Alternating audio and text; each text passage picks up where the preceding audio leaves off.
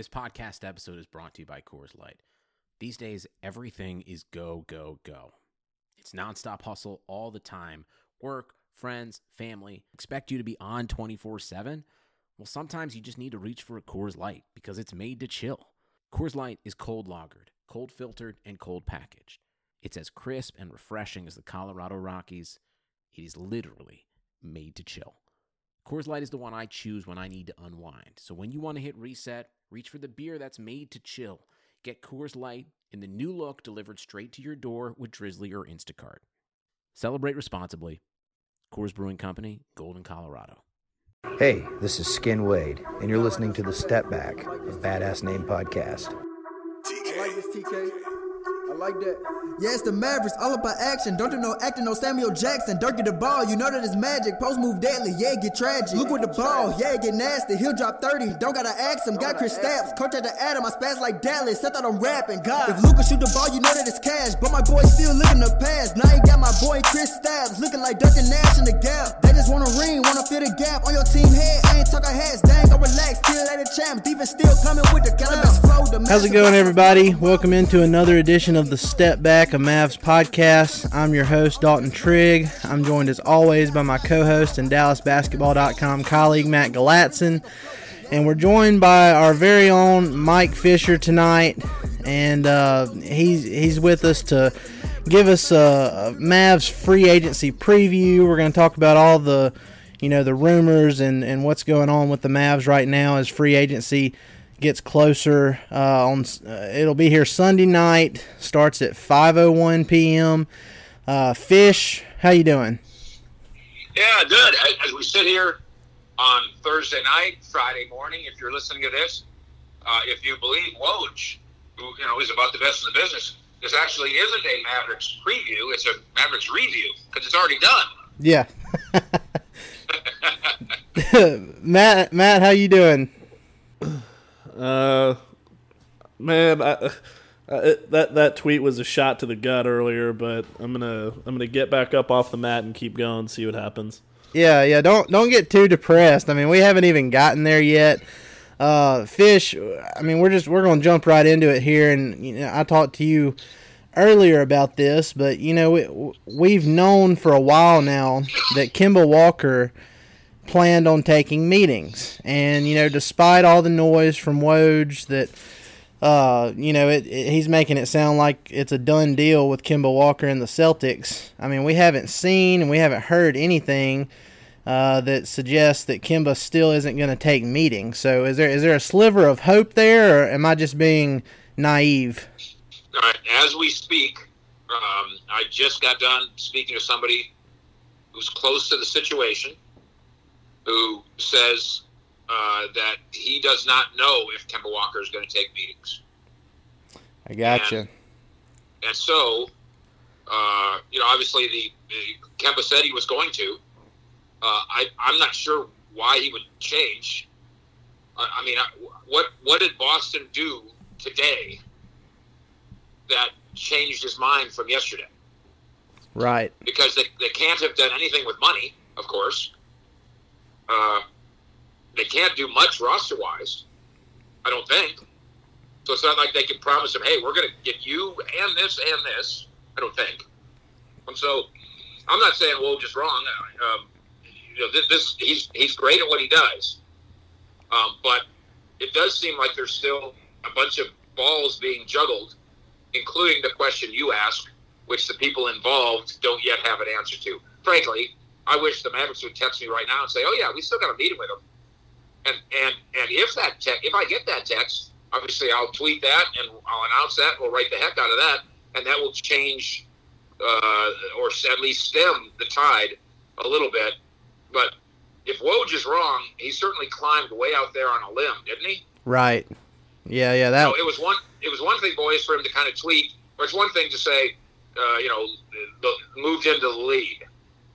Because as you guys have joked all day on Twitter, you can always say, "Oh, the horse pulled into the lead," but then he came up late. Yeah, emerged as a front runner. Right. So front runners was Woj's first indication, but then he basically wrote us done. and wrote a big story and all that. So the idea that Woj is being hoodwinked, I suppose it's possible. The idea that Woj is knowingly being used and then wrote that story, that's unthinkable. And therefore, Kemba to Boston suddenly is the front runner, to use the terminology. Yeah, Matt. You kind of, we touched on it at the beginning. I know you've been kind of down in the dumps since that happened. But how are you feeling? Can you find any hope out of this situation for the Mavs? No, not really. I agree with Fish. At first I was really skeptical because I couldn't figure out what had changed so much in the last 24 hours that, everybody was thinking Dallas, including Rick Bonnell of the Charlotte Observer was saying, if Kemba leaves for anywhere, it's going to be Dallas. And you tend to trust local reporters in situations like that. And then later, by the time Woj had written the story, it just, it's all kind of sunk in. And it's not the end of the world. When you have something like that in your sights and you get really confident about it, and then, the Woj report, drops a bomb on your face, then you take a hit and then you get back up and you go, okay, who's the next guy? Who's the next guy? So, I'll wake up tomorrow morning and feel better about it. Well, and let me say this too about the optimism. There are and we've in some quarters there's been people on Twitter or whatever that say, DallasBasketball.com, you've thrown out so many ideas. You're just throwing stuff against the wall. Well, I disagree that we're throwing stuff against the wall because it's the work of David Lord and you guys. It's so informed, as you guys know, and you can speak from the inside now. A great number of these quote ideas were running by the Mavericks. Yep. I think we could gently reveal that, right? Yes, I think so. And the Mavericks are saying yes, that you can write that. No, that's dumb. Don't write that. And so by the time it hits print, there's some legitimacy to it. And look at the variety of things that they could still do if Kemba indeed is off the table. The combinations and the iterations are almost endless. Using not just the 225 players who are free agents, but also using a whole bunch of guys who aren't free agents. So if Kemba doesn't come to Dallas, you dust yourself off and you pick yourself up and you go to the next plan, the next handful of plans, the plan after that, ideas, some of which, of course, we can discuss tonight. Yeah, and I mean, you're exclusive, here recently with Mark Cuban, Fish. I mean, he even said it himself. It's such a fluid situation right now. There's so many, not just free agents, but just like high quality free agents, in my opinion, on the market this year that they're like you said, it's endless possibilities. And even though I've been, a big pro Kemba guy, especially on the pod, we've talked about Kemba, it seems like every week, but that was my top guy for a while now. But even before then, I've said that the Mavs, they're in a great position this summer. And even if they don't get Kemba, I'm very, very confident that this team is going to be, significantly improved by the time we get to, I'm going to say, middle to the end of next week. So that's where I'm at on it. I still have a little bit of Kemba hope, until he, we as Mavs writers, reporters, fans, we know from experience that it's not done until the guy signs on the dotted line.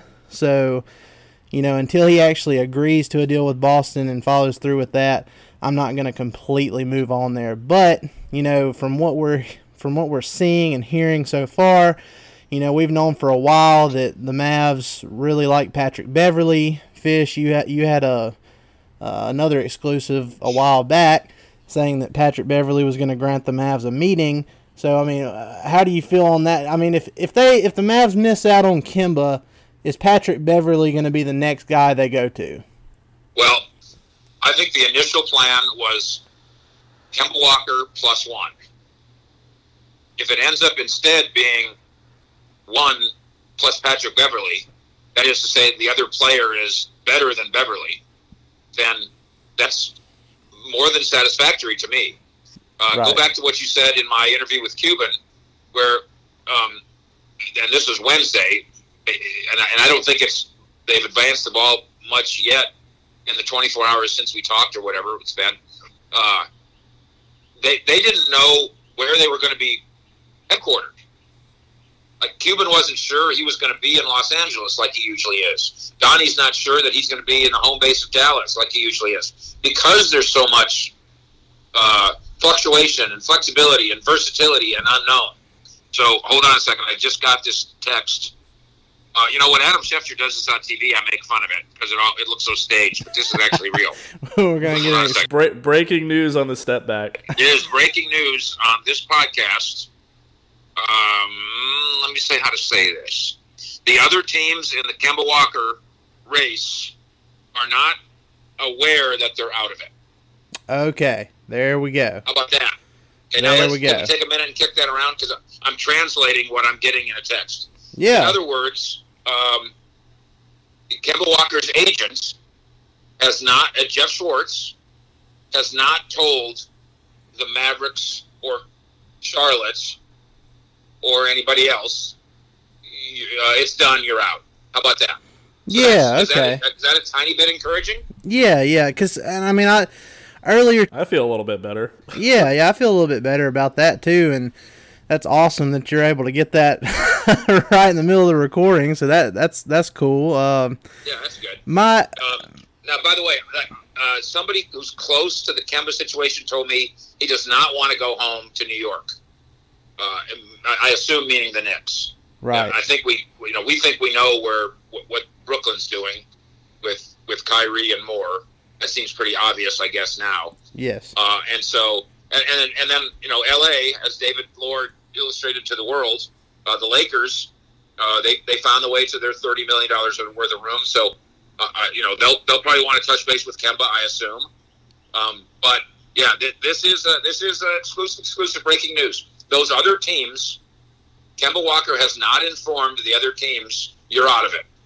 So still a glimpse of hope for the Hornets to a degree, and to the Lakers if they want in, and obviously to the Mavericks.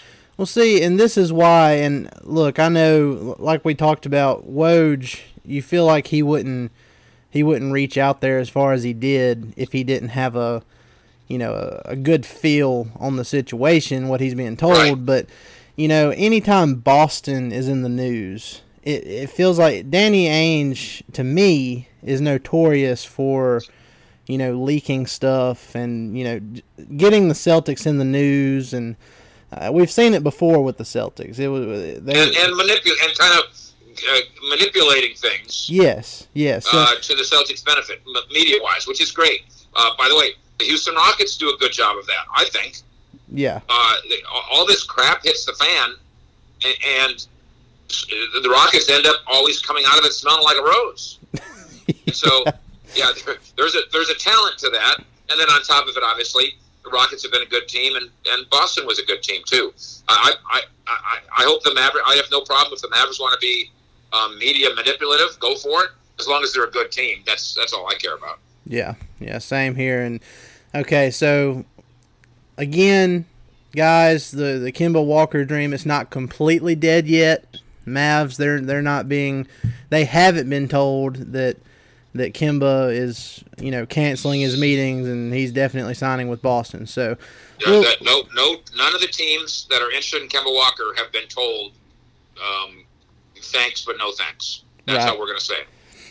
Okay. So now let's just for the sake of conversation, let's just say that Kemba does go to Boston, or he goes wherever that isn't Dallas. And let's, you mentioned the Patrick Beverly +1, and the +1 being a player better than Patrick Beverly. Who could you see, Fish, and Matt, I'll get your thoughts on this too. We'll just kind of go around in a circle here. But, Fish, who could you see the Mavs looking at? And it doesn't have to be, a free agent. It could be, through a trade. But who could you see the Mavs targeting to pair with a guy like Patrick Beverly as a plan B? All right, let's throw out some of our best names. let's understand that a lot of this has to do with how can I do a sign and trade here or move money there with Courtney Lee and or Tim Hardaway?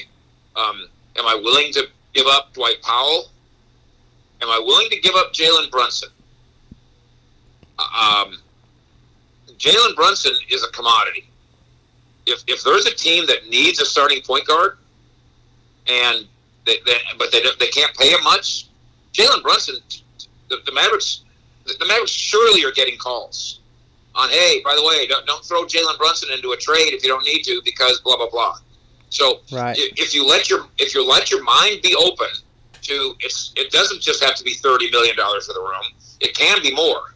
If you move this, flip that, engineer this. I'm going to go back to the idea of Al Horford, for starters, not as the Mavericks are the 112 mystery promise team, because they were not.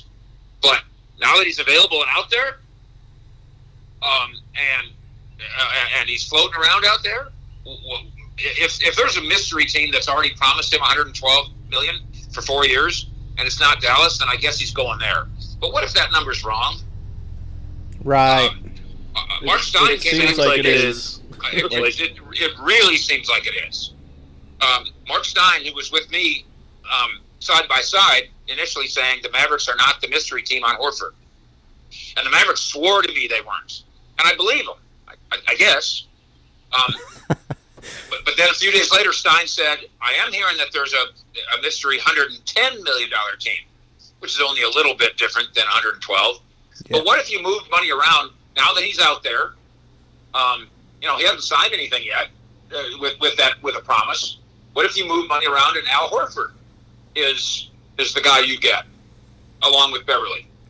Now, see, a pipe dream, maybe a double pipe dream, but it's Thursday, Friday. It's a good day to dream. Yeah, and I mean, to me, when I put that piece together about how it's possible for the Mavs, if they've got commitments, they could. There's ways you can maneuver it, and you could get Kemba at his max, and you could still give Horford his money, or very, very close to the the money that's been thrown around there. But I mean, if he's out of the equation, and you have a Mavs Patrick Beverly love fest going on, then I mean, Beverly and Horford, that's a more financially feasible pairing. It's a lot easier to do, in my opinion, and I mean that'd be great. Matt, what would you think about pairing Patrick Beverly with Al Horford potentially? Well, I love that a lot. Back to the 4 years, 112 million. It just doesn't feel, every day that goes by, it feels less and less like that's the case, that he has that promise somewhere. So I feel like you could get him for less. But I love the idea of the two of them on the floor together, with the pieces the Mavs have already. Okay, but let's again repeat. This is a incredible double pipe dream. Right. I think it's complicated to do. There's a lot of moving pieces. A lot of people have to say yes. You've got to sell some guys. I think it's complicated. But if you're asking me what my next big dream would be, it would be to go find $14 million more of room, or 12, or whatever it takes, and then it's blank plus Beverly, and the blank would be Horford. That'd be a lot of fun. Right, but my thing is, if Kemba is indeed out of the equation in this scenario, then you can't, if you're the Mavericks, necessarily lock yourselves into being like, okay, now we definitely have to keep Powell, we definitely have to keep Brunson. Everything besides Luka and KP need to be on the table, ready to make moves, and that's the only way you're gonna improve the roster as much as you want to going forward. Right, and I'm sorry, but some observers, they're so focused on the stars.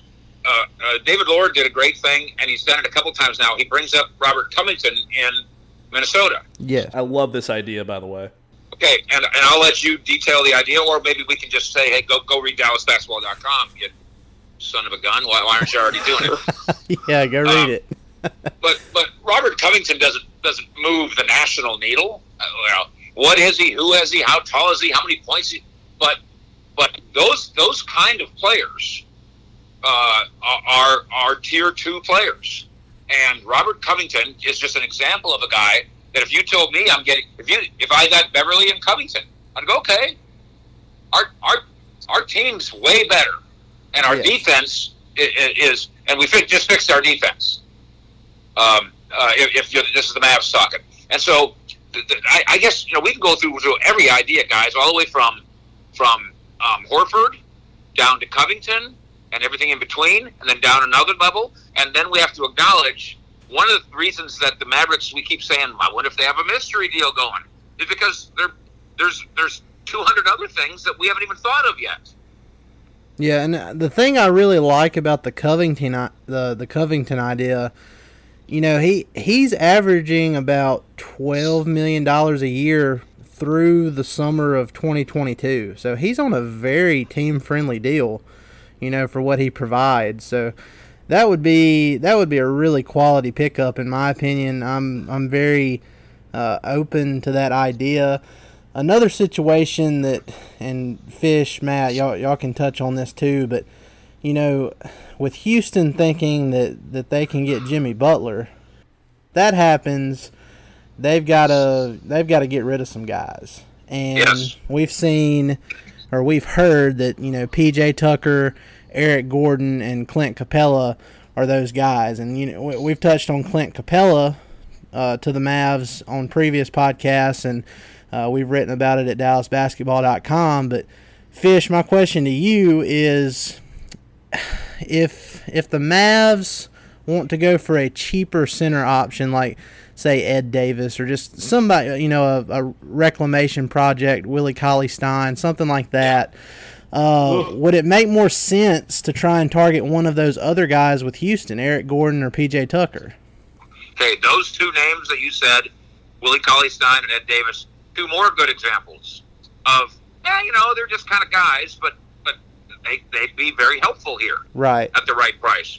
The Clint Capella story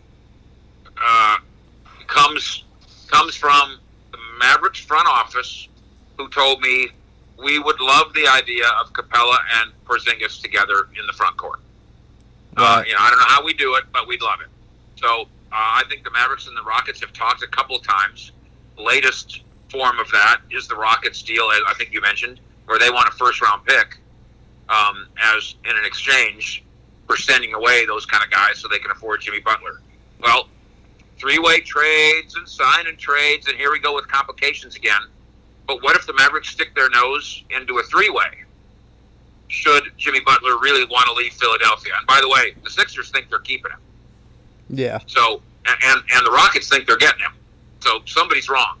And this is why, again, since teams are wrong, obviously a Woj and a Stein and a Fish and we can all be wrong, since the teams themselves are sometimes wrong. I think the Butler thing, is very similar to the Kemba situation in Charlotte. I think if Philadelphia offers that 5th year, I think he stays, on that 5-year max. But if they don't offer that 5th year, he could be gone. Okay, so let's say he wants to go to Houston. Again, we're not saying we don't know that he does, but let's just say that. Well, Houston's got to move mountains, so they've got to. I think they have to get rid of all 3 of those guys, don't they? At least 2 of them, I know. It might be all 3 though. I think it's all 3. All right, so Dallas sticks its nose in there and says, "Well, we don't have a first-round pick to give you to get involved in this, but we have a first-round player in Jalen Brunson. Where'd Jalen Brunson play in college? Philadelphia. How many blocks away is that from where the Sixers play? I think they played in the same building, didn't they? Neighbors. How much of a hero is Jalen Brunson in Philadelphia? He's a big deal. What position do they need? Do they need a starting point guard there? Well, it depends on how you label Ben Simmons, but no, they do. They do. They're better when they have a point guard and Ben Simmons on the floor together. Yeah. Did we just make a trade? It's possible. As long as Brunson doesn't end up in Houston, I'm fine with it. Yeah. Yeah. And of course, the Cowboys, the Mavericks love Brunson, and I've talked about this kind of idea in general with Mavericks officials. They're like, no, we love Brunson. And I'm like, okay, but you love Brunson more than you love Clint Capella? Because that's what you'd be getting here. So the point is, don't take Capella off the list just because the Rockets insist they want a first-round pick and the Mavericks don't have that. That's the point of a three-way. Right. I think some of the, like, just kind of surveying, you know, what Mavs fans talk about and how they view Capella, and you know, there's a lot of people that think that it doesn't make sense to potentially trade for Clint Capella and, you know, still turn around and sign Dwight Powell to a long-term extension. I mean, in my opinion, I feel like if there was a way to still give Powell his extension and, you know, sign and trade him to another team, I don't know if, you know, Philadelphia would even be interested there or not, but you know, something like that, I would be more open to that than I would be, you know, letting go of Jalen Brunson. That's just me, because I'm really high on Brunson. I think it was, you know, incredible what he showed as a second-round pick in his first year, especially towards the end of that year. And like you said, Fish, the Mavs themselves are really high on him too. So if they're saying... Okay, but wait a minute. But in this vacuum, you would rather have Brunson or Capella? It's Capella. I'm gonna say Capella, but you're Really? putting me in between a rock and a hard place here, because Okay. I'm envisioning what Brunson could become. And I shouldn't laugh at you because obviously your high opinion of Brunson, and I have it too. The Mavericks very much have it. I will say this about, you know, when you mentioned, well, you know, Mavericks fans, they don't like this, they argue that, they don't like this player, and for 20 years on DallasBasketball.com and for 30 years here in DFW, I don't know that anybody's interacted and had more barroom brawls about the Mavericks media-wise than I have. But the way that my barroom brawls end is, you guys had Tony Ronzoni on as a guest last week, right? Yes. Yes. Very Okay. great guest. He's a terrific guy, and he knows more about basketball and scouting than all 20,000 of us at the AAC on opening night put together. No, seriously. And so, with all due respect to Dalton and Fish and Matt and David Lord and everybody else's talent evaluation, and every fan, and Dallas Basketball, DB.com boards, it is the most brilliant Mavs and NBA fans in the world. It's incredible the high basketball IQ that exists there.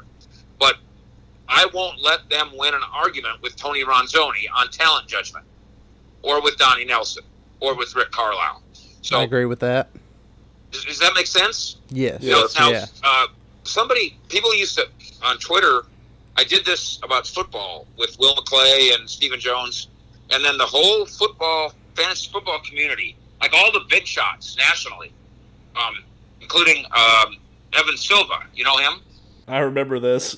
They just, I mean, it was an army of them. It's kind of like the army that I usually have on Twitter that goes after other people, only we have fans that do that. These were actual guys with, you know, 10,000 followers and stuff, and they were just crushing me because what was it called? What's it called, Matt? It's a deference to authority or something like that. It's some psychological arguing debate class thing. Cognitive dissonance.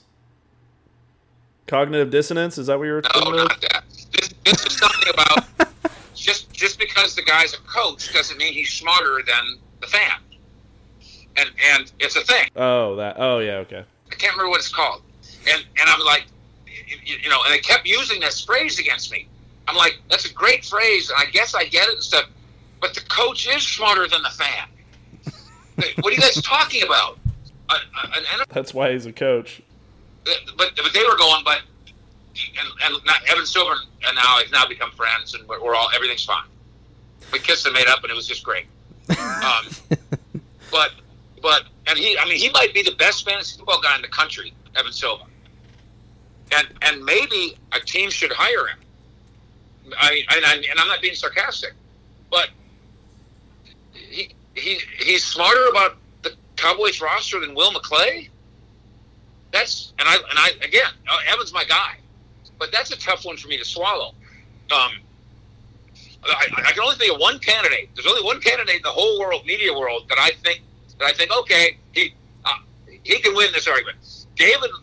An NBA team needs to hire David Lord. I would agree with that. Yes, it's ridiculous. And I've been afraid. He's worked with me for 20 years, and every year I'm like, well, this is probably going to be the year that somebody's going to hire my way. And remember when the Memphis Grizzlies hired John? What's his name? John Hollinger? Yeah.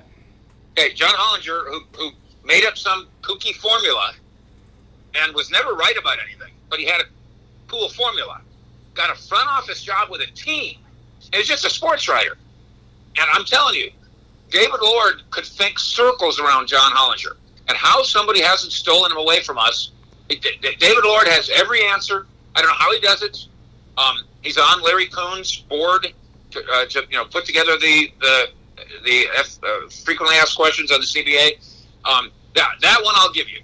That I think David Lord actually might be able to be an assistant general manager better than some assistant general managers in the NBA. But otherwise, there is a difference between Rick Carlisle and Mike Fisher. Come on. Well, I'll say this. Apparently, I mean, this isn't a shock to anybody, I'm sure, but, David Lord, he definitely knows the CBA rules and how all that works a lot better than Rob Pelinka did initially. Or seemed to anyway. Or seemed to, yeah. Now, in the end, they got on the same page because the Lakers have made it work. But David Lord, I'm not saying the Lakers read David Lord and said, oh, that's what we should do.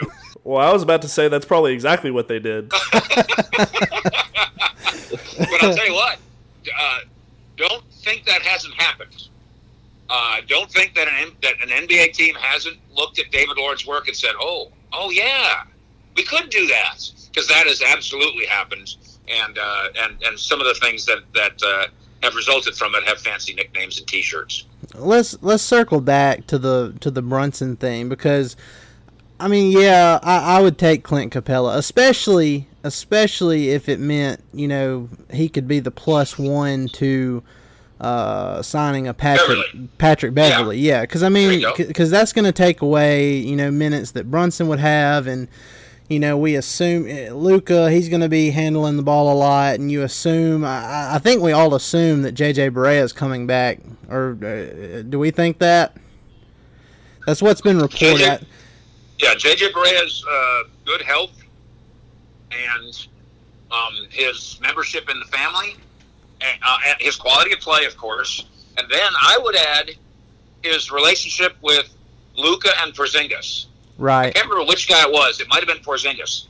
Porzingis comes to town, and the first guy that takes him out to dinner, as I understand the story, the first guy to say, hey, Pete, what are you doing tonight? Oh, I do not know, nothing. J.J. Barea takes him out to dinner. So, nice. And, of course, speaks Spanish like the two kids do. And so I think Barea, as a continuing part of the Dirk Nowitzki culture, and a fabric of the locker room, I like the idea of J.J. Barea. Yeah, and the last thing I heard about J.J. Barea was from Tim McMahon. He said that Barea's doing great in his recovery, and he should be back in time to play for his national team. So, I mean, that would be another, extraordinary Achilles tear recovery for a Mav. The first one was Wes Matthews, and originally I was saying, that if the Mavs wanted to make a last-ditch effort pitch to Kevin Durant, that should be one of their big talking points. But if Barea comes back healthy, and then you've got Luka handling the ball, and you say you can sign a guy like Patrick Beverly, then I could see where it wouldn't hurt as much to let Brunson go, especially if you're getting the duo of Beverly and a Clint Capella. So I can have Devin Harris still laying around here too if I want to. Right. It seems like Devin Harris is one of those guys that he might not ever retire. He might just keep coming back on these 1-year deals. That's right. But Matt, I mean, let's move on to some other names that I'm just kind of spitballing here, assuming again that Kemba is off the table, which we know is not the case yet. I mean, it could be, but we know it's not the case just yet. But another guy that I've been thinking about, and Fish, I don't know if you have, this might be something we need to check on with the the Mavs front office, but Bojan Bogdanovic from Indiana is a guy I've been very, very high on. I wrote about the Plan B article that paired Beverly with Bogdanovic, if we're just talking about signing 2 free agents. And I think it's a guy that you could get for around $18 to $20 million a year. And when you compare his stats side by side with Chris Middleton, who we know the Mavs also liked. I mean, Bogdanovic, he's not the defender that Chris Middleton is, but when you look at his stats, he's a better offensive player. So, I mean, I would assume that the Mavs really like him, but, I mean, what do you guys think about the idea of the Mavs going after Bogdanovic pretty hard if they swing and miss on Kemba? Well, for me, this is the one guy where I'm shocked I haven't heard we haven't heard more right in regards to his name. I mean, he seems like a perfect fit in more ways than one. They need what he brings to the table. I mean, he's going to be a free agent. He's going to be affordable. So it doesn't make sense that we haven't heard much about it. I mean, maybe that's for a reason, or maybe it's not. But a team that I've heard with him a lot is San Antonio, which makes me shudder. I would be so upset if that happened. I think he'd be a great to pair with Beverly and KP and Luka and whoever they end up playing, in the front court. Which you guys have written about, by the way. You guys have written about Bojan and Beverly, one of the Plan Bs. Yeah, Dalton wrote a great piece about that. Yeah, but you're right. Maybe that's one of these under the radars that the Mavericks would prefer to keep under the radar. Right, and if you do something like that, if you don't make a move for a center, whether it's free agency or whether it's some kind of trade, you have to figure KP is going to be playing a lot at the 5. And, you'd have Dwight Powell at the 4, or maybe you could do something with Kleba. But, I think one guy that's being overlooked for the Mavs here, and, he's a candidate to come back on a vet minimum contract, and he can actually be really productive when given the minutes, is Salah Mejri, who is... Yeah, really? You think so? Who is, we know he's You are really, such a homer. We know he's what are we talking about here, Dalton? I'm talking about if the Mavs go out and they sign, 2 big guys, and it's not like, tier 1 guys, but say if they go out and get 2 tier 2 guys in free agency, and they're just looking for a cheap center, to give a vet minimum contract to, who's to say that they're not, we've talked about loyalty and family and everything. I mean, I could see them throwing one at Mejri to bring him back on a 1-year deal. Oh, I can, because he's Luka's big brother. Right. Yes. And I mean, it's true. I mean, he's an NBA center. But I thought you started this paragraph talking about how good he was. Well, I'm just saying in spurts. I'm not saying put Salah out there as your starting center. I'm just saying that's what it sounded like you were saying. No. Let me go ahead and clarify that. I don't need to be catching any heat for that. I'm just saying this is the only podcast in the world that spends 5 minutes on Salah Mejri. That's all I'm saying. Right. You know what? We're just gonna end that there. I'm not gonna go any further on that. Y'all are right. I went too far. All right, guys. Before we go any farther, we're gonna take a quick break and pay some bills, and then we'll come back on the other side and get into some more ideas that we have for what the Mavs could be getting into this summer.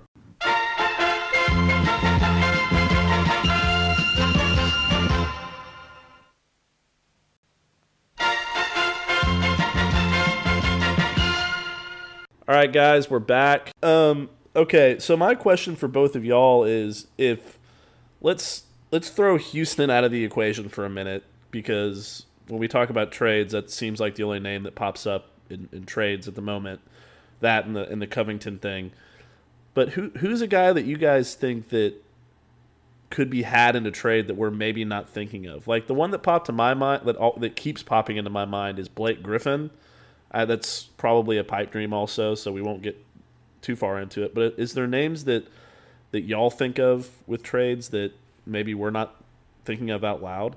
All right, let me go first. The reason that Detroit is interesting is because it took a long time for the Mavericks to finally announce that Isaiah Roby trade. Right. Why? I heard you talking about this on the radio, so I wanted to get more in depth about it. Why did it take a week to finalize such a meaningless, innocuous trade? Unless it's not meaningless and innocuous, or wasn't going to be. I don't know why it took so long to do it, but I do remember Donnie saying at that press conference that it was going to take.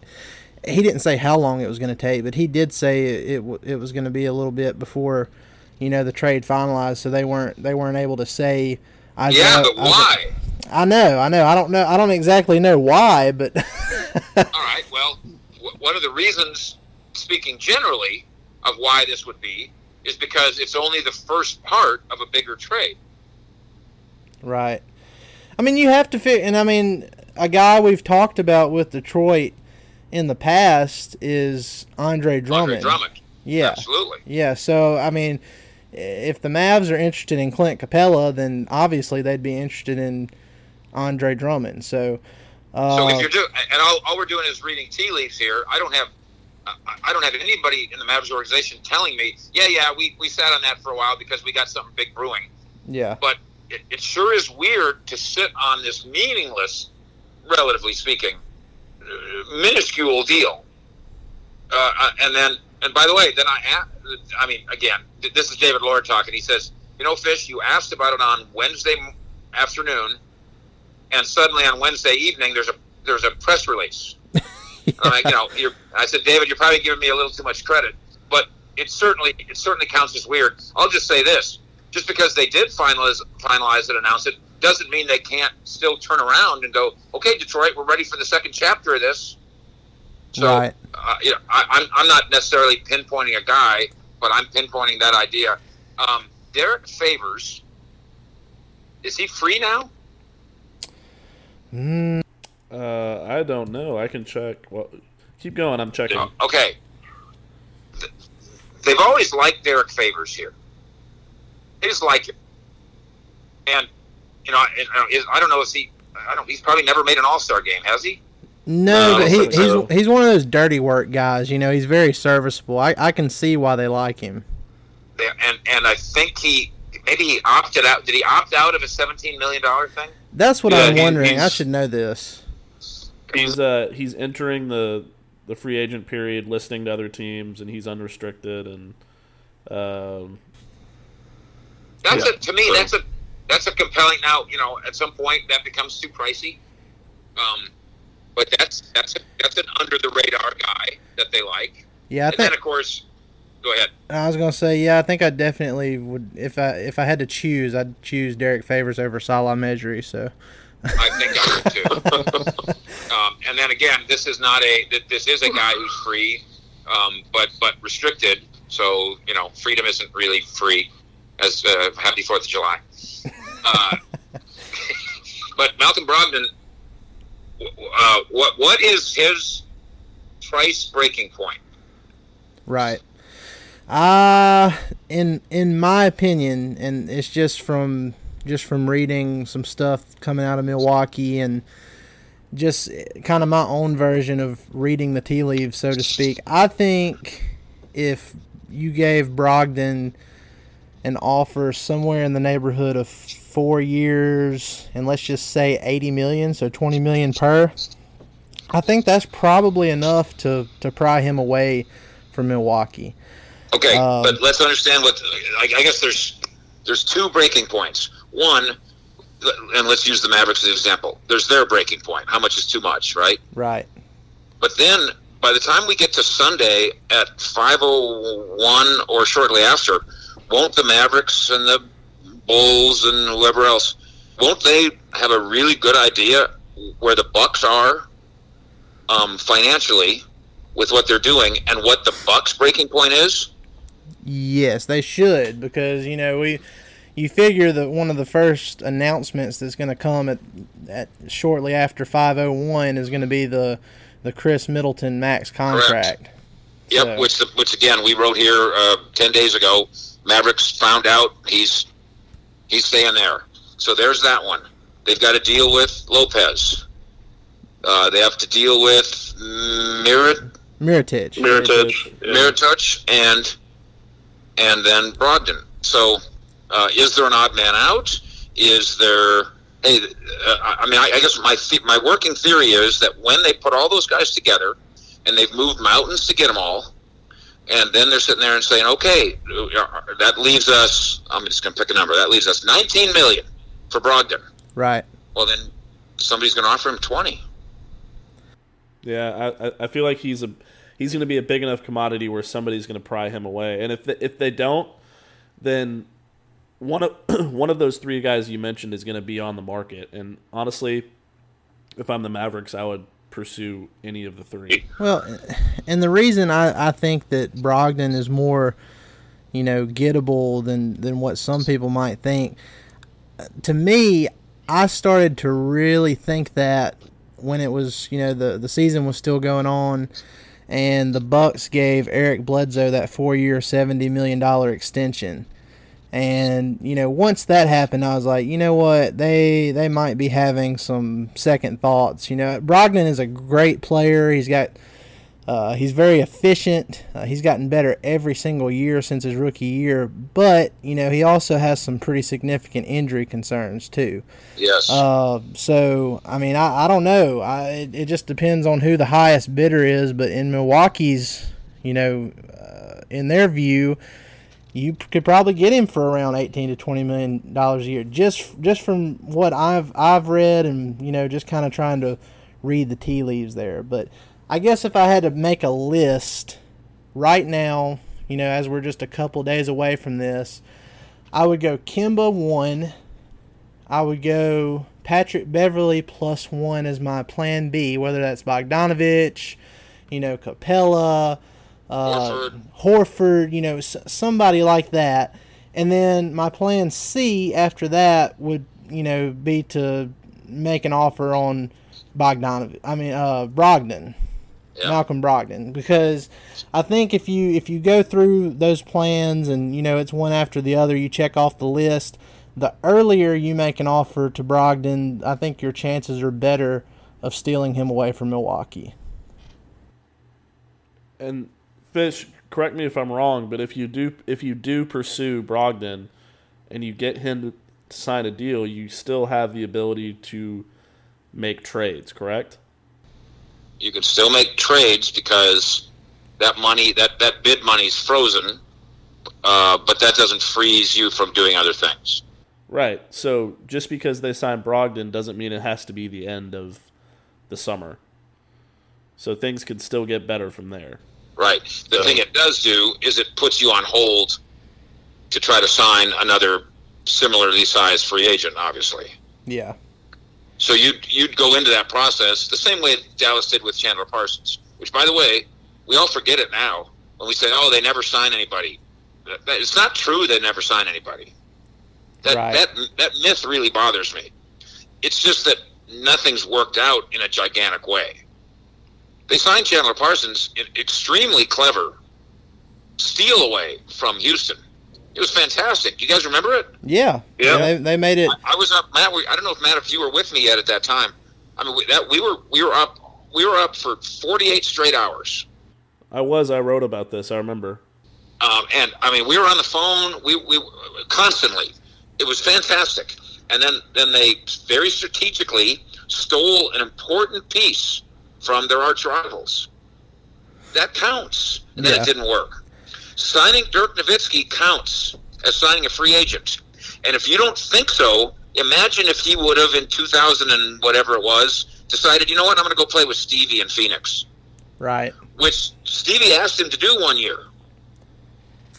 They went to dinner in New York and talked about it. You know, Kobe asked him too. Monte Ellis before that, you know, kind of soured. That was a pretty big signing for them. You know, he was. Now was it tier 2? Of course it was tier 2. Was it a little bit of a fallen angel? Yeah, but that doesn't mean it doesn't count. Harrison Barnes counts. Wesley Matthews counts. DeAndre Jordan counts. So this idea that Dallas never signs anybody or never gets anybody, I'll give you somebody else that counts now that I'm on a rampage. How do you think Kristaps Porzingis landed here? You don't think he wanted to come here? Yeah, I think he was forced to come here? You know, and I would say so. Yeah, and before we elaborate on that a little bit, you mentioned that about Kristaps coming here. That's another thing that I kind of, when I see that Woj, Kemba, Boston, you know, saying it's kind of over, or at least insinuating that it's already over. I remember it was January 31st, and Woj tweeted out that I think he said the Spurs, the Raptors, and the Nets, and there was some other team he listed as, you know, the major suitors for Kristaps Porzingis. Didn't mention Dallas at all. And then within the next 30 to 40 minutes, Kristaps Porzingis was a Maverick. Which international scout who happens to be a friend of this podcast has known Kristaps Porzingis since he was 14 years old? Yes. Yeah. Hey, that person works for the Mavericks. It wasn't an accident that Porzingis landed here. Right. If he wasn't going to sign here, his $158 million extension. By the way, I still can't get over that. Is it Shams? Is that how you say his first name? Shams. That he was writing that Porzingis is going to go to Dallas and only sign the qualifying offer. Yeah, that was ridiculous. In fact, that's another good example of how the very best can be wrong. Because he's outstanding at his job. But that was wrong from the second he typed it. It never made any sense, and it was never right. That it would be unprecedented to do that, almost, except Nerlens Noel, and moronic to do it. Right. And the Mavericks knew when he came here, and he knew when he came here, that this was going to be a long-term deal. Had the Mavericks not gotten that indication from the Porzingis camp, they wouldn't have traded for him. Yes. And I'll bet you a beer at the Maverick bar that Tony Ronzoni helped get them the promise that this is going to work out. I'll give you another one. Nobody's ever written this. I just keep whispering it. Do you guys think that Luka Doncic somehow slipped beyond the first pick, beyond the second pick, all the way down to Dallas by accident? No. Or do you think Luka wanted to come here? I think he wanted to come here, and Ronzoni, I think he had a big say in that. And then, like we've discussed before, Billy Duffy, you know, and the Mavs, you know, essentially making up for stuff that happened in the past with Steve Nash and all that. All of that, it was like a perfect storm. And I think it was I think it was a perfectly orchestrated storm. Right. I think that Donnie Nelson, who has known, and I assume Tony has too, but I know Donnie has, that Donnie Nelson's been friends with the Doncic family since he was 14 years old. Yes, and when it started coming, when Donnie started having the vision saying, you know what, in that year's draft, we're going to be there, I think that's when Donnie called Bill Duffy and said, can we be friends again? And the next thing you know, I don't know this, but I think when the Arizona and Sacramento and Atlanta, that when they talked to Bill Duffy, I wonder if Bill Duffy didn't say, well, obviously, you know, Luke would love to come there. It's a lovely city, but he'd really like to go to Dallas.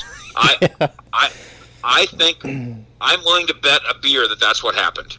Yeah. And because so Arizona, which was coached by Luka's coach overseas, passed on him. Yes. Sacramento, which is run by Euros, passed on a Euro. It was really crazy. And I mean, yeah, Atlanta pretended that Trae Young's better than Luka Doncic.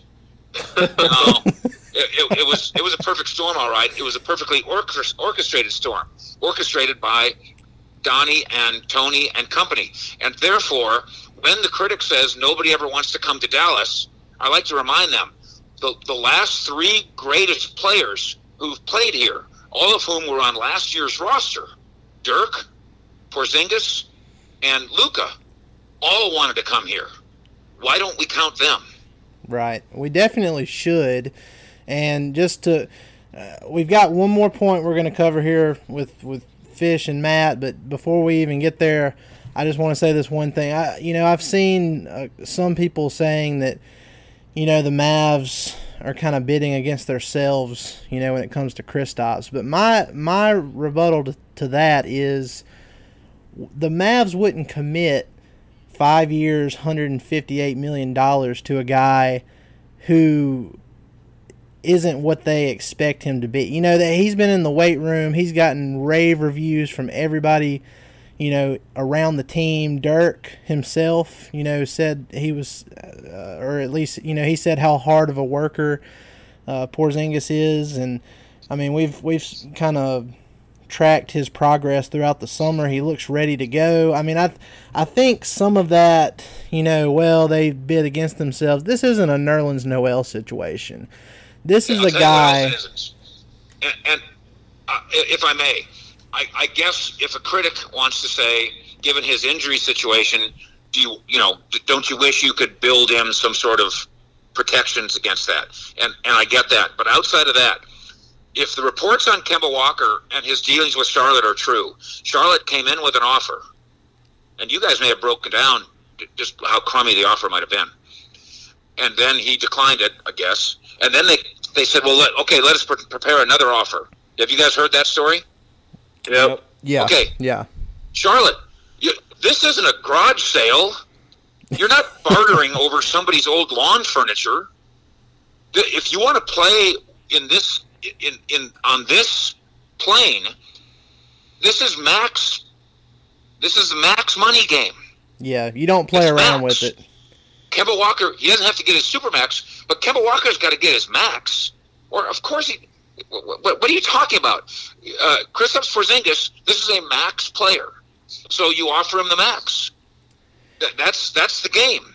If you don't want to play with the big boys, then, you know what? Then I guess you'll be the Charlotte Hornets forever. Yeah, and I mean, Kemba being a 29-year-old All-NBA, All-Star, coming off a year where he made $12 million, that's almost criminal.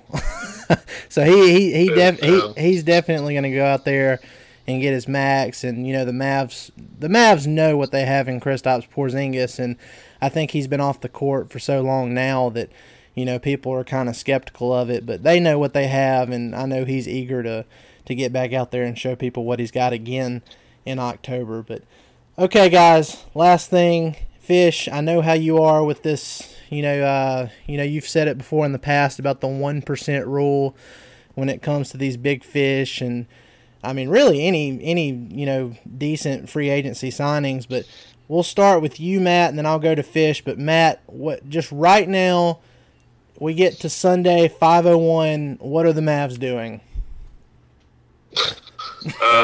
Come on, Matt. Come on, Matt. I won't hold you to it. I think they're going to talk to Kemba Walker, and I think that they're going to get the sign that he's, or they're going to hear that he's signing with Boston, which I hate to admit. And then they're going to go out and they're going to sign Patrick Beverley, and then they're going to wait to see who falls off of the Milwaukee train, and they're going to sign that guy.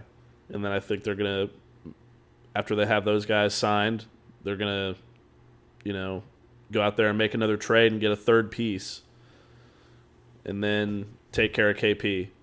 Right. That's right on the money for me. I'm not going to argue with Woj on Kemba Walker. That'd be a fool's errand to bet money that he's wrong. That doesn't make any sense. I think they'll make the formal offer to Kristaps Porzingis first, just because it's a formality. We love you best, and you're ours. We love you best. They'll have actually, I guess, finalize it later. But then, I think it's 1 plus Beverly, and if it's somebody that falls off the Milwaukee train, that works for me. If it's something that you get in a three-way where you end up with a Capella that works for me. And then I'm going to throw Derek Favors' name in there again, just because it's so under the radar, but it smells just right in terms of what the Mavericks like. So I think Matt and I are really on the same page. And by the way, and we're still optimistic, because that's still a lot. That's a lot higher than 1%. We just gave something, and it's a lot of moving parts, and the results would be terrific, and the Mavericks would look like a playoff team to me. Yeah, your team gets a whole lot better having a summer like that. And look, like I said, I'm not going to completely shut the door on Kemba Walker to Dallas. You know, they may have a meeting with him, and, you know, he might fall in love with what they have to say, and we just don't know, you know, what exactly could happen there. But I'm going to take what y'all said, and I guess this is going to be my hot take or bold prediction. I think that they're going to try to pair Patrick Beverley with Horford. And I don't think it's going to be the $112 million. So that's just me talking. So take it with a grain of salt. Take it for what it's worth.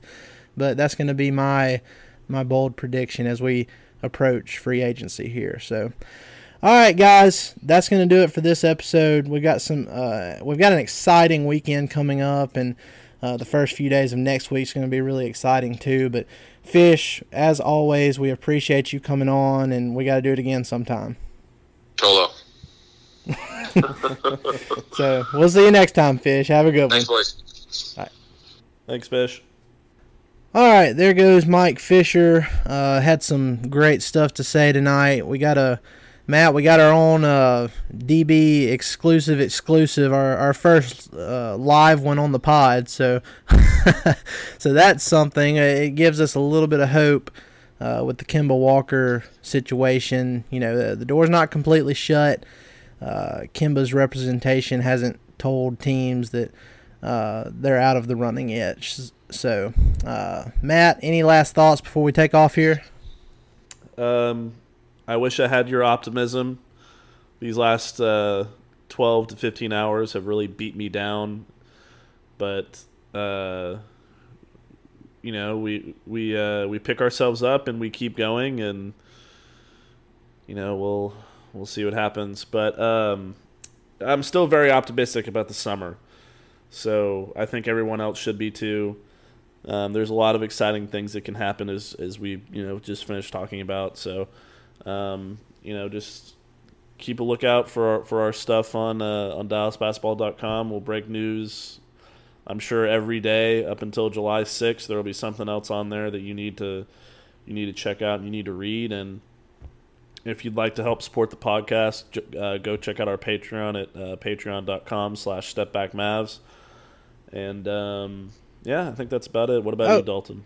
Well, before we completely take off here, Matt, tell the people about, and I'm sure a lot of you have seen it on Twitter already, but tell the people about what's going on this weekend, kind of like a pre-free agency party.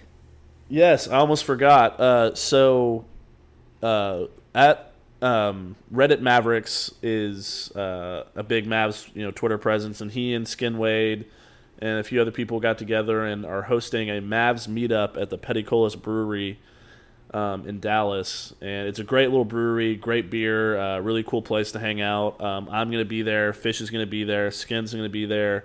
I think Ben Rogers is going to be there. And anybody you can think of that's on Mavs Twitter that is not, or that is in the city of Dallas is probably going to show up there. So if you want to meet anybody, you know, me, which I don't know why anybody would want to meet me, but, you know, if you want to meet Fish or Skin or any of the guys like that, then, you know, you definitely need to show up. It's at, I believe it starts at 2 o'clock on Sunday, and we'll ride through the beginning of free agency. So if something breaks, there's going to be a party. There's going to be a party, and you will be the first to know about it because Fish and Skin will have their cell phones in their hands. Yeah. So I highly encourage everybody to show up. Yeah, everybody should definitely go if you can go. It breaks my heart that I'm not going to be able to be there, Matt, but I will be with you guys in spirit, and I will be chilling on my couch just waiting for something to happen. So, if I wasn't 7 hours away in South Mississippi, I would definitely hit that up. But yeah, and if I've blocked you or muted you, and you tell me that at Petty Colas, I'll buy you a beer. I promise. That sounds like a plan. All right, guys. Well, that does it for another episode of the Step Back and Mavs podcast. As always, we appreciate every one of you for coming and listening every week. This thing continues to grow. We're very happy that it's taken off the way it has, and we're going to continue to bring you guys the best Dallas Mavericks content, whether it's written at dallasbasketball.com or on the podcast here at the Step Back. So thank you guys. Have a great weekend, and go Mavs. The man's the best on the floor. I'm wild, but yeah, I'm the GOAT. This game get cold. Yeah, you might need a coach. Your friends turn into your foe. But I'ma just roll. Gotta keep rolling your boat. Yeah, I swear I give them hope. I say I'm cleaner than the soap. This time of year proves who will really sink or float for real. Yeah, it's the Mavericks. All about action. Don't do no acting, no Samuel Jackson. Dirk at the ball. You know that it's magic. Post move deadly. Yeah, get tragic. Yeah, it's the Mavericks. All about action. Don't do no acting, no Samuel Jackson. Dirk at the ball. You know that it's magic. Post move deadly. Yeah, get tragic. In this game, it's a lot of grit. You know what I'm saying? Proves who has integrity. Late nights, early mornings, but we all want the trophy at the end of the day. And that's the beauty of this game, because at the end of the day, only the real gonna float, man, for real. You either sink or you float. Only the real gonna float.